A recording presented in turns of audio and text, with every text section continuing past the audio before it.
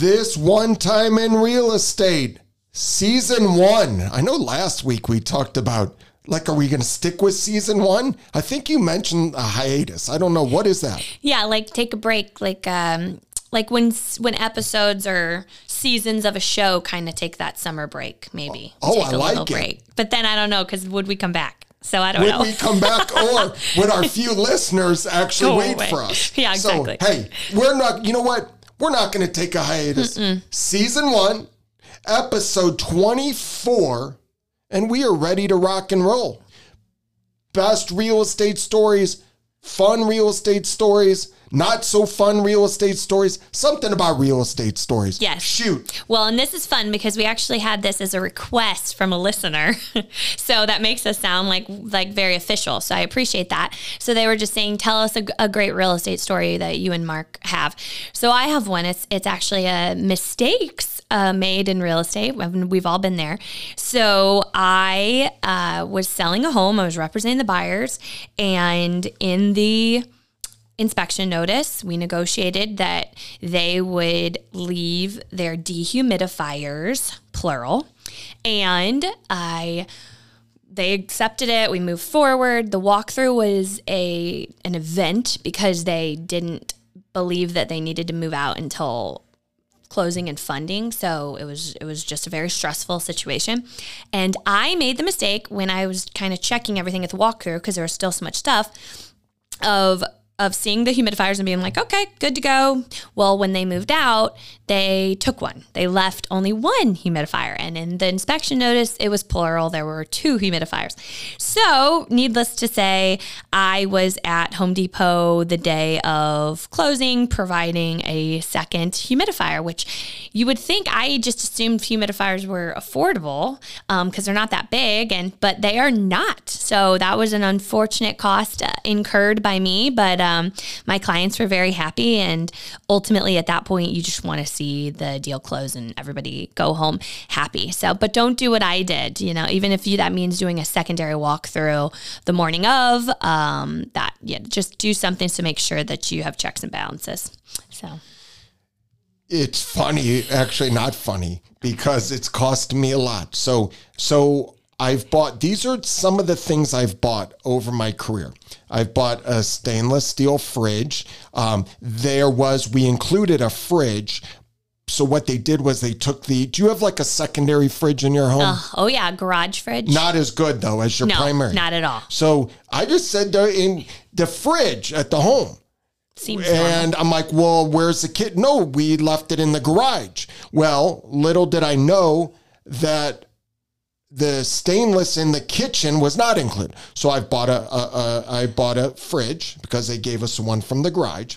I've bought a pool skimmer, like a cleaner, because all pool equipment, but you really have to be specific. And it's really not included, the cleaner, although it kind of, if it's all pool equipment, but is that the heater and pump and all that? Or is it the, plug-in? So I bought that. I've bought Bose speakers in a house because they're little attached speakers in the great room. So I will tell you, I think the moral of the story is be very specific. Yes. I would agree, because I actually had exclusion, because not only are we talking about inclusions, but my clients had wanted a workbench in a basement. This thing had been there since the house was built in 1952. That it was we thought it was attached, but it was not, and they wanted it excluded. Somehow it did not get excluded. So on the night before closing, my lovely husband was hefting that sucker up the basement stairs and out on our truck. So you just have to do what you have to do, but definitely if you want to avoid frustration and stress, you can be very, very, very specific. It will go a long way. However, when a client does want to exclude something, we actually heavily lean away. So they have a beautiful fixture in their dining room that's an heirloom. No problem.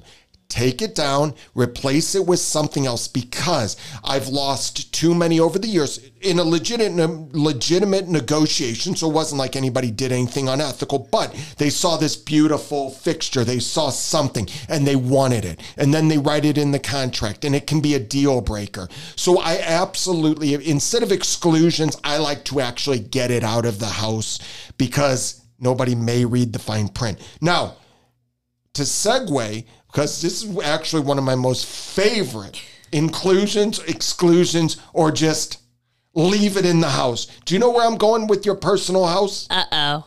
Where am I going with your personal? When you walk in, there's some... what is that? How did I not think about that? We have a Venus de Milo ornate statue in our house. Yeah. I actually forget it's even there now.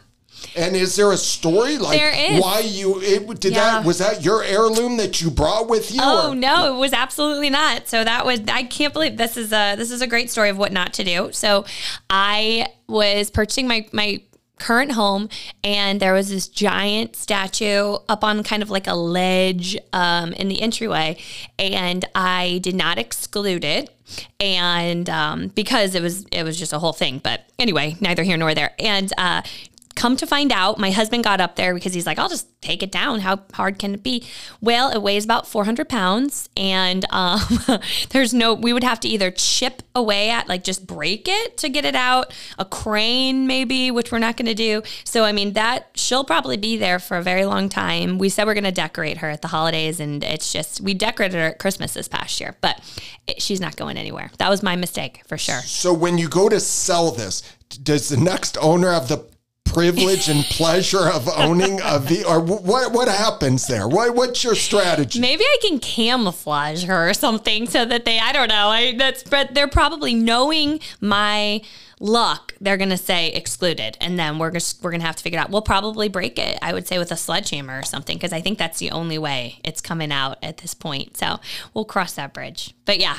400 pounds of marble. I like it. The other thing is you have to be careful. I don't know. See, you probably don't even know what a rear projection TV is, do you? No.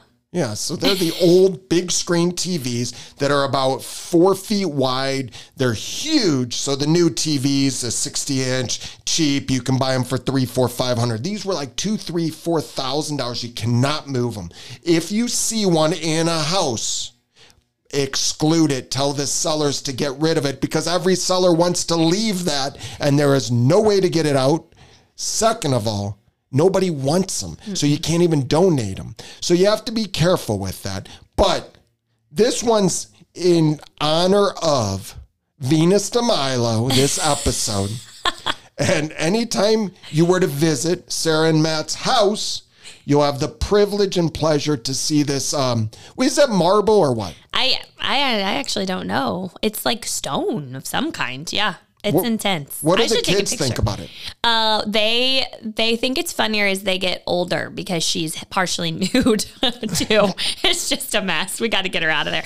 Let me be the example whenever you're thinking about including or excluding, that you think of Venus and do the right thing. And now, actually, she's part of the family. She's actually older than some of the kids in the home. She is. She actually is. Fantastic. Well, on that note, we will wrap this up.